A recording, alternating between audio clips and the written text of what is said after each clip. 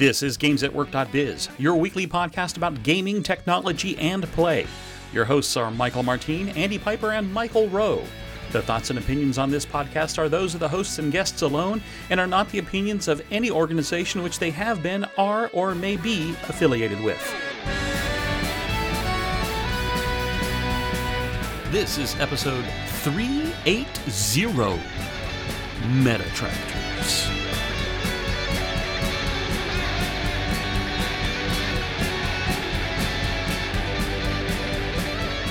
Good morning, good evening, good afternoon. Michael Rowe here on Friday. The time, the place that I get to talk about tech, gaming technology, and fun with my friend and co-host, Michael Martin. Yay, Michael. Glad to be here. It's going to be a lot of fun. It is, and we're missing our other co-host, Andy Piper, who's off on a Geek-a-holiday. Geekathon? Nerdology? I don't know. No, I don't know what to call it. Having fun. He's having fun. Yeah. Watch him on Twitter. Unlike that hard work when he does a podcast. Yes. Well, we miss you, Andy. We miss you, Andy. But thank you for all the links. Yes. Starting with a Twitter post from Kyle Wiens, I believe is how you pronounce it. Wiens, W-I-E-N-S. Let's go with that. And a cool story out of, I think this was out of DEF CON last week, or this week, about jailbreaking John Deere tractors. Which, of course, you know, we really get into the can you make Doom play on it discussion. And what this tweet actually shows is the hack demonstrating that you can not only root the tractors, but you can do stuff with it by displaying Doom, a farm-based version of Doom, on the center console for the tractors. which, of course, if you're out there in the fields, doing what you do, you want to play Doom, right? Because you need that BFG, that big freaking grain. Yes. Farming grain. Yes, big farming grain. That's it. Even better. Maybe that should be the show title. BFG, big farming grain. Anyway, what's actually there's a follow-up article that comes to us from Wired, which actually goes pretty deep into what's going on with this jailbreak that at DEF CON. And this is actually the second year in a row that he's shown problems with the security, the underlying security of the John Deere tractors. And what's more interesting to me, at least, yes, it's about the security because it's a DEF CON, but it's really how do you enable right to repair, right? And modern tractors have gotten, and I think we've had stories about this over the last year or two, have gotten not only more and more software driven, but there's been a fight between the farmers and the manufacturers on who can actually update the software. Matter of fact, John Deere at one time was requiring that you had to either bring your tractor back to their authorized repair place to do a software update, or have somebody come out to your farm and make the fix, which could be scheduled for weeks from now. And if you're in harvesting season or planting season, every day is critical, right? So that's one of the reasons why there's been significant pushback by the farming industry against these type of lockdowns. And what's interesting about this hack is it shows how easy it is to get around it, right? Last year, Sick Codes, who is the hacker from Australia who demonstrated this hack, he actually showed security flaws last year. And that was a big problem because you would have to wait for somebody to come out in weeks, or you'd have to take your tractor off the field, bring it to the shop to be repaired. And so John Deere finally relented and allowed for over-the-air updates to fix those security flaws. But what he uncovered as he delved deeper into these machines is they're running unpatched Linux, which, big no-no there, and Windows CE. Do you remember what the CE stood for in Windows CE? And customer experience. Was it that, or was it Cellular Edition? It was designed for small embedded devices. Yeah, exactly. I do remember. You're right, and having the over-the-air updates is certainly good. I mean, that's what Tesla and other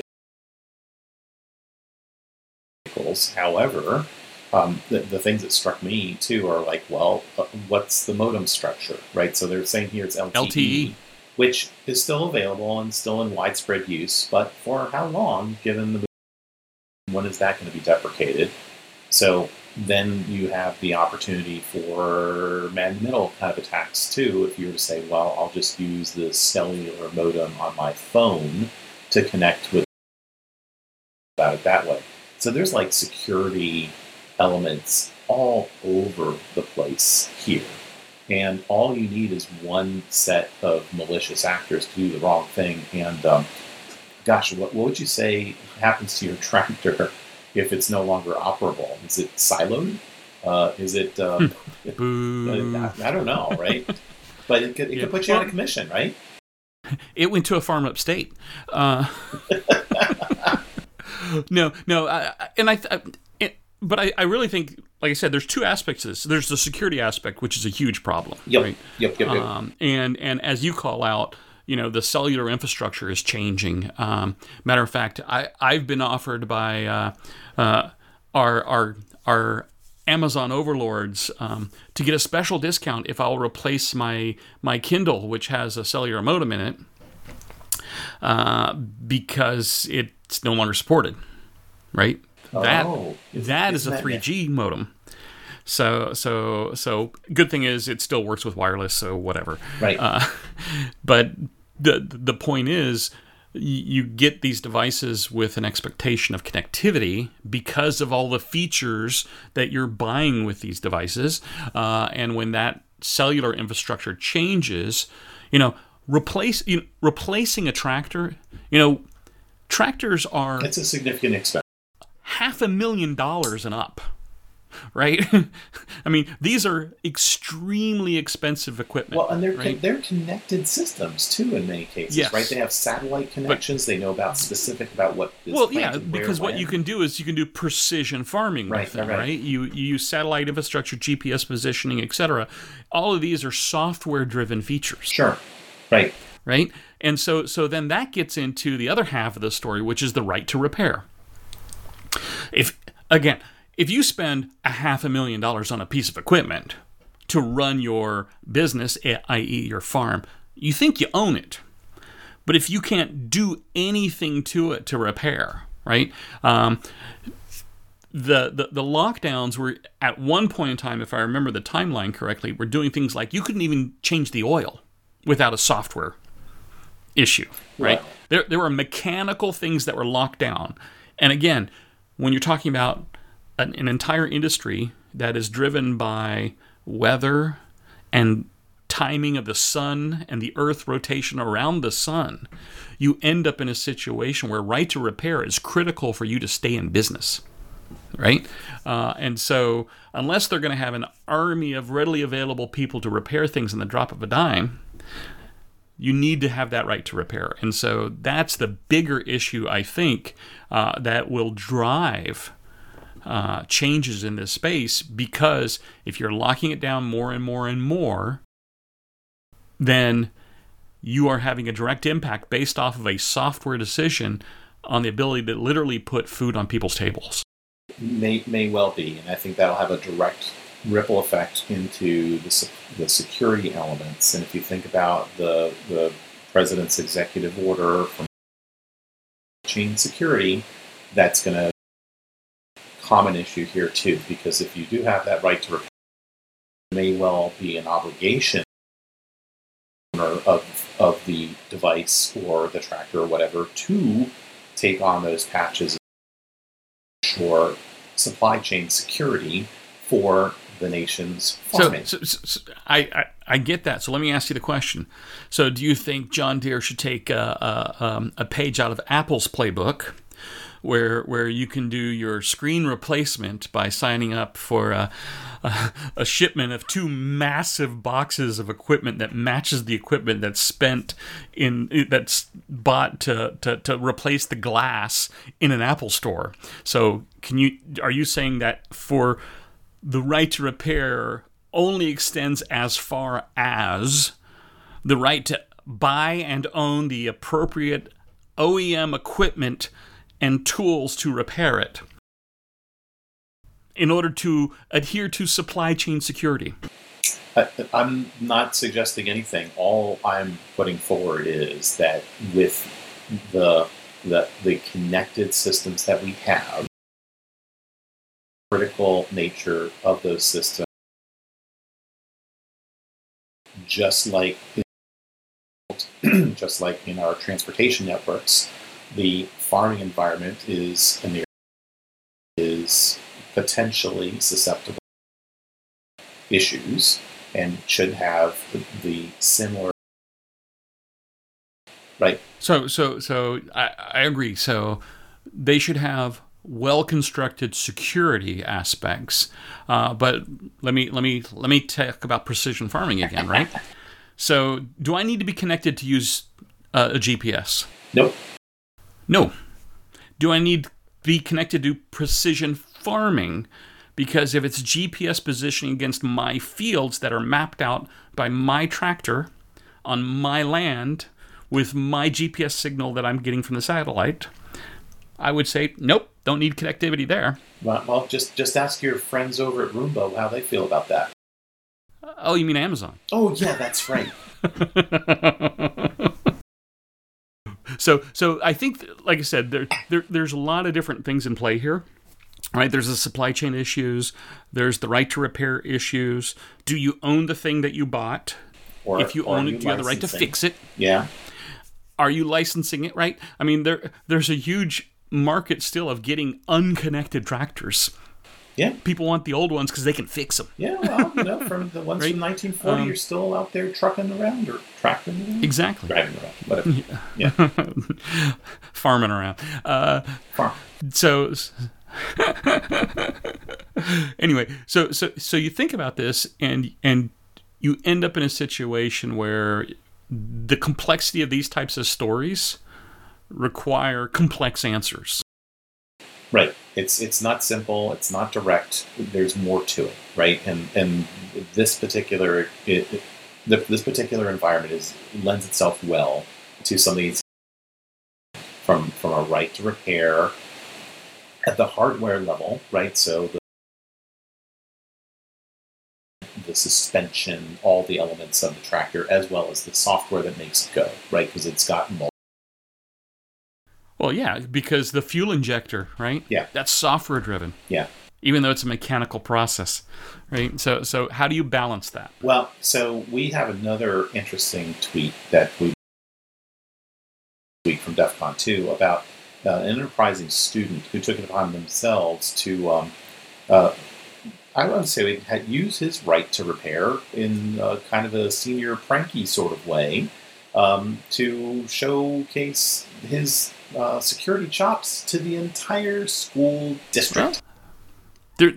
There's actually, this is a good story. Isn't it? Again, it's a multi-year story, just like the tractor story. Yes. Because during COVID lockdown, he actually used his security chops to show the school district all the vulnerabilities.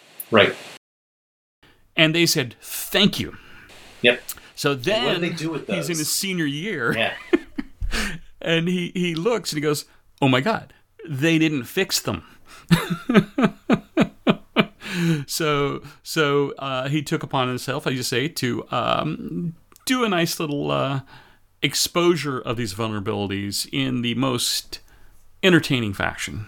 And if you scroll through the attached Cory Doctorow thread that we have in the show notes, you'll actually see a student who walks around the school when the vulnerability or the project is successfully launched. and it's a blast. Yeah, and the punchline to all this too is that after watching this video, that the student did trigger an automatic large set of documentation about exactly how the student and the accomplices were invited to district security staff, and just to what did the student do? Took over all of the televisions, projectors, everywhere in the entire school district, and rickrolled the entire school at the end of school. Took special care to make sure testing going on. Had Well, it was at the end of the class day, right? Yep. It's like, oh, look, there's an announcement happening in a minute and a half, yep. but the bell's going to ring in a minute. Yep. Yeah, so people were there. Interesting code, too. So if you turned off your screen, there was a nice loop in the code that would turn on the screen again and put the volume up again. So that was all taking place. Really clever stuff. And while no RICs were harmed, the student and students involved also, at least reportedly, did not suffer actions here because it was not done maliciously. Nothing was hurt or harmed, but it was pretty funny to be able to do this and to provide the security insight back to the school. Yep. Good stuff. Good stuff. Pretty darn funny. All right. Well, I think we're into the meat of the show now. Oh, maybe. We have the appetizer. That's right. And it's something that fits right into our theme for our podcast in general, which is gaming technology and fun. It's the metaverse. So, Michael, is the metaverse a play? In Sesame Street. We have a pair of articles that have some stories, interactions. One is from O'Reilly. The metaverse is not a place. It's the particular article stipulates that it is.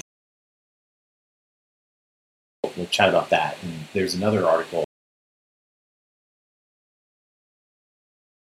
defining the metaverse as a new internet experience built by gamers, which, again, like Michael said, really goes to the heart of where we started this. Yes. Oh, just a few. Why these sort of things are important. So the O'Reilly article stipulates it's no place. It is not. It is ubiquitous. It is across all immersive nature.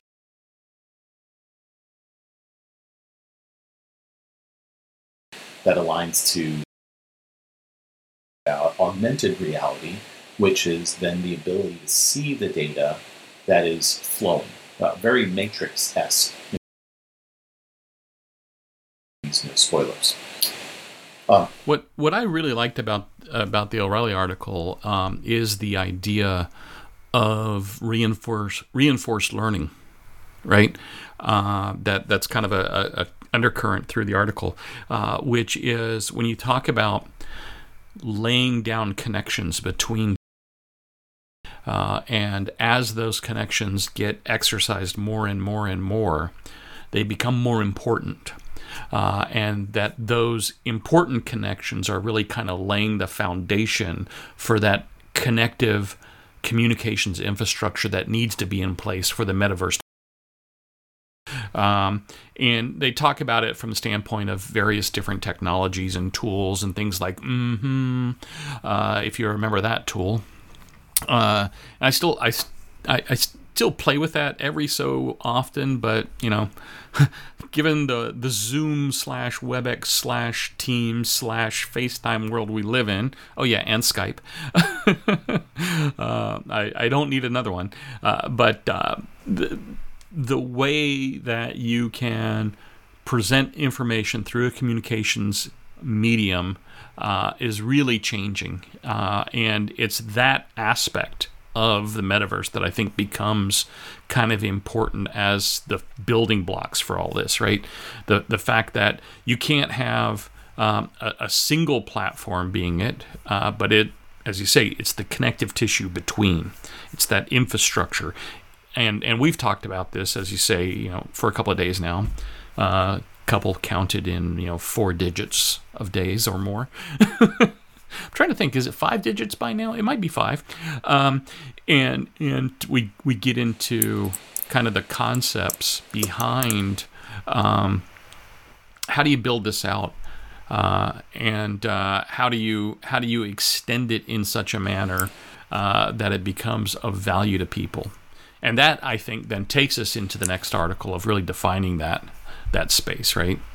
I also like the concepts behind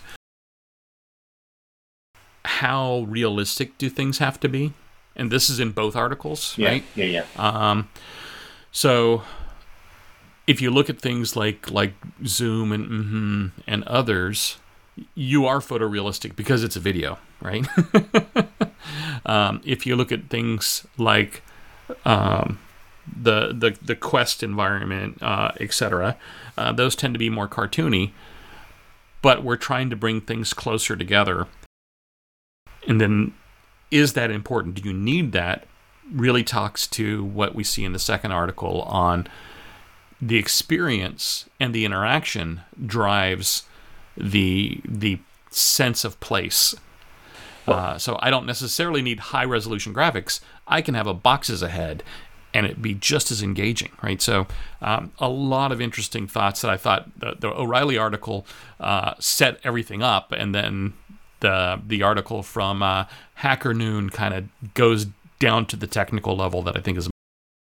It is, but I'm not ready to leave O'Reilly just yet, because part of what O'Reilly had to talk about in the beginning was the distance, both in physical space and time, too. And this goes back to some work that you and I had done together, and that we've got patents in these spaces as well, that really focus in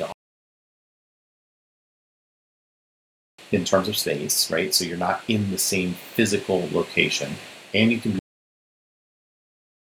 So the example from Tim O'Reilly is an exercise class that he does with his using a recorded session from others.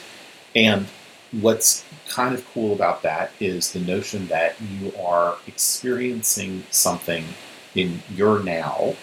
Like those of you who are listening to this podcast, that's your now, and our now. It's our now too. Our now is right now, and we can't necessarily interact with you other than our voices in our now, but there are implications and potentially thoughts that we trigger in your head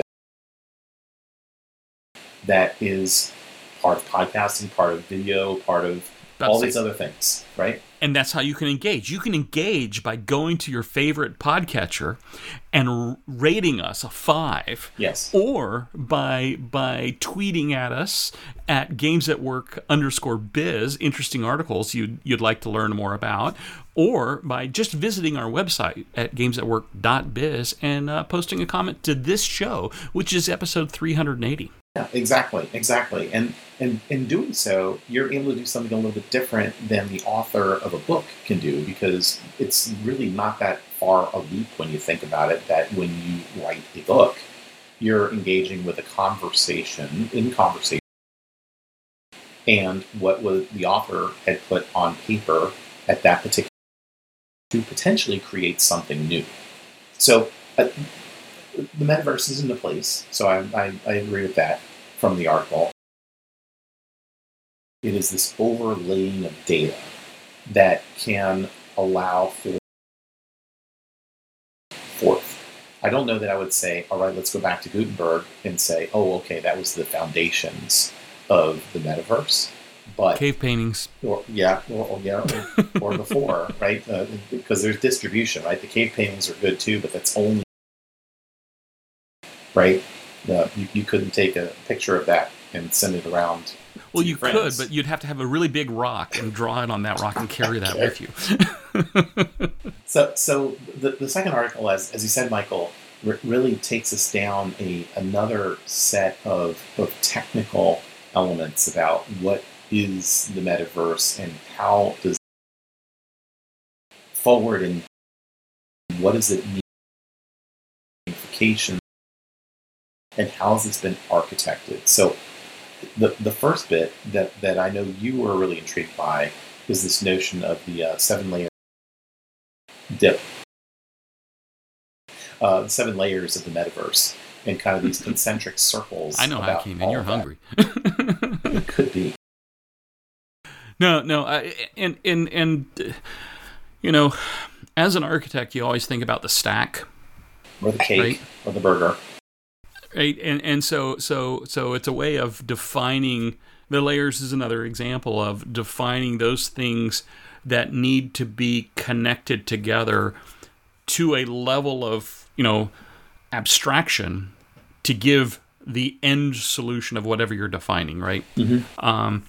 So when we look at the 7 layers of the metaverse as defined in this related article from John Radoff, you end up with infrastructure, right? The actual technical platforms. The interface to that infrastructure, whether that's web or AR or VR or mobile or whatever, right? Then you take that and you distribute it so it's accessible in lots of different places, not just ways. So edge, agents, services, blockchain, whatever. Then you add on top of that kind of, I'm going to say experience, which is the highest level, but the foundation of that experience, which is the three-dimensional aspect of computing. So we're talking, 3D engines, XR, etc. Then how do you build stuff on that? So that's the creator economy. How do you get to it? So the discovery aspects, whether it's through ads or social networks or some kind of agent or whatever. And then ultimately the experience itself. So games, shopping, entertainment experiences, etc. Right? So when you think of it from that perspective and all these layers of the metaverse, one of the great things that come into play is, from a business perspective, every layer is part of a value chain that allows you to capture some of that value. So that means the metaverse, as defined in this model, has a huge opportunity for growth and value to be captured to make money off of it. So you might decide, I'm a creator, so I'm going to be in that area, but I need to understand below it so I know where I stand in the value chain in order to define how to price what I do, what my expectations for growth are, etc. And then from a consumer perspective, you have to decide what's important to you, right? Which will then ultimately tie you down to a specific, tie is the wrong word, but target you towards a specific offering. For example, with this 7 layers, I may only want to be in a world that is highly immersive, that is available from a fixed location, that does concerts, right? So that's kind of defined the technology stack and the people that I will interact with ultimately to get, see a concert in a VR headset, right? That doesn't mean there's not other ways that people can achieve that experience, but that will be my entry into this space to engage as a consumer. So the importance of these types of layer stacks is to understand that value and that set of potential offerings that show up. That's why I like these things. What are your thoughts on it?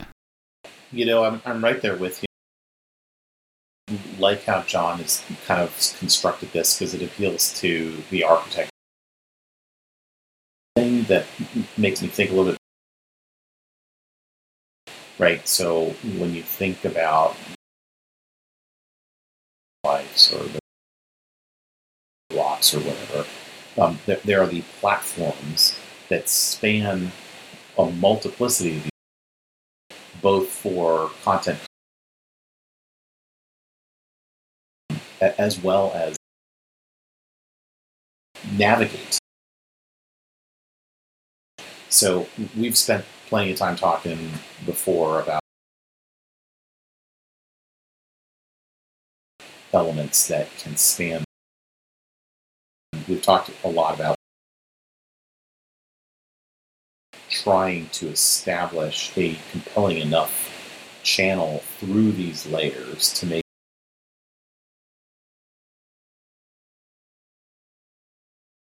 for the experiences and the discovery. So that's kind of what's going through my head right now. Base layer, platforming kind of stuff, right?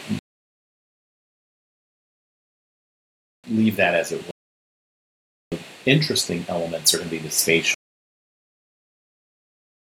search and discovery to the experience for the consumption of what is created. So that is kind of where the portion of what for how we interact. Well, I agree with that, and as I was talking about value capture, right? Yep. For this to be successful, there has to be an appropriate value capture at every layer of this. And there are examples, for example, Roblox, right? Where the platform is consuming upwards of 75%. Is it Roblox? Yeah, Well, 75% of of the value for the creator. So that means it will be harder for creators on that platform to make a living, which long term should have a detrimental effect for that platform. Right. It sets up the competition. Meta's doing the same thing with a 30% base fee plus 25 on top of that, right? So I think from having the metaverse survive long term, you have to give every layer an appropriate amount of the value capture potential. And if you squeeze those out, you end up breaking the metaverse. Well, you're describing what I'll coin metavat, right? The metaverse value added says that at every stage, as you're going down, you're now going to say, what's the value capture? And I would not disagree with you at all that is a valuable thing to do.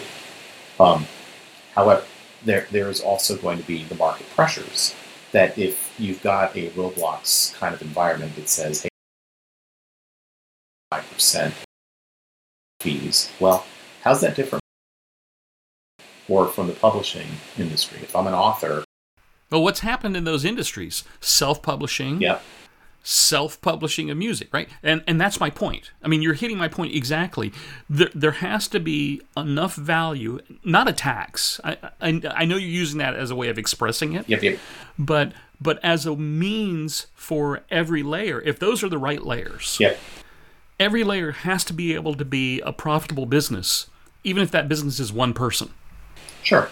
Right? Otherwise, people won't do it. Because without, you won't have that layer, because you're not going to do that. Now, if I'm the all-consuming end platform that assumes that I own all of it, yeah, some of those layers exist, but they don't have to be profitable, right? Right. Because you bundle that in, and that's the monopoly power. But from a ecosystem perspective, from a market perspective, from the metaverse becoming something real that has a long-term potential, then you have to have an understanding of the business model of every layer. And that model has to be sustainable. They do, and that will leverage market forces to, right? So if 5G doesn't exist as the infrastructure for wireless, and it is paid for through soon for this, and there may be further monetization,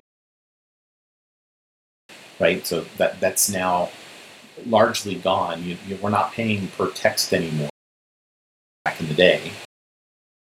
So there's some things that will become simpler. and allow for more value to be created elsewhere. So, case in point. This week, I was spending some time with my son taking University of North Carolina School.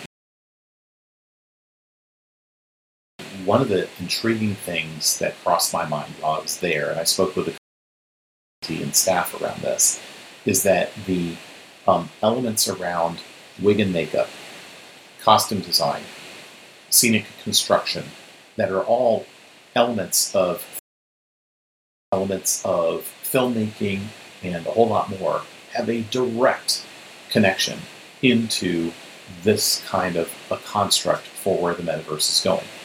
If you think about the value that can be created by folks that are skilled in the art, there are plenty that can be constructed underpinnings, as well as those that have business compelling to be able to leverage them. We had that digital twin conversation, just case in point, right? If you have a compelling digital twin, it is a whole lot more interesting than one a box for a head. And do you need to have it be ultra realistic and get past the whole uncanny valley thing? Maybe not, right? Maybe not. But it struck me that here you have an amazing school of design that has been focused on doing things like the sound engineering and sound design for a particular concert. You could replicate 3D space. You can model it just like an architect, where the light would, and then you're saving time when you actually go through the physical construction. And you have a virtual duplicate that allows for others that are not physically there or not temporarily there to benefit from. Really love how this kind of connects current world, things we've been talking about for decades, and what is available and what is now coming to the fore, that you don't need to have Cray supercomputer level kinds of investments. Exactly. So I think we are just about out of time. So oh my goodness. 2 quick hits. Yes. One of them is a really cool tweet from Kel Savage, who's playing around with Midjourney. And I know ePred's been playing with Midjourney and a couple others, which is another one of these open AI-based tools to automatically generate art. And he's taking an output of a space suit that he had generated from Midjourney, and then a steampunk spacesuit. Yeah. Which I just think is cool. And then taking the output of that and turning it into something much more powerful by using Blender. Really cool pictures. Loved it. Very cool. And then the other one, I think this one from Andy is specifically for you.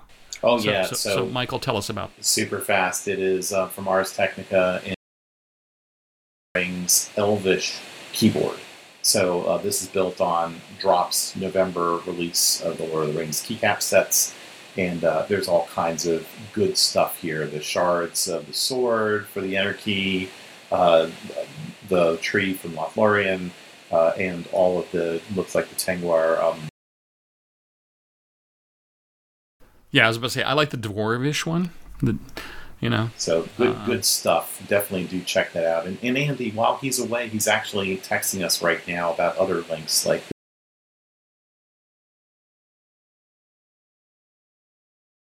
awesome stuff. Very cool. We should throw that in the show notes for our listeners, and maybe they can go over to gamesatwork.biz and comment on it. Be pretty awesome, and we will take maybe a deeper look at it next week, or maybe not. There'll be other things we got to talk about. Things change. There's temporal aspects of what we talk about each week. Exactly. All right, Michael, I had a lot of fun with you today. This was a great show. I really agree. And thanks, everybody. And we'll talk to you next time at gamesatwork.biz. See ya. You've been listening to Games at Work.biz, the podcast about gaming, technology, and play. We are part of the Blueberry Podcasting Network, and would like to thank the band Random Encounters for their song, Big Blue. You can follow us on Twitter at GamesAtWork_biz or at our website at gamesatwork.biz.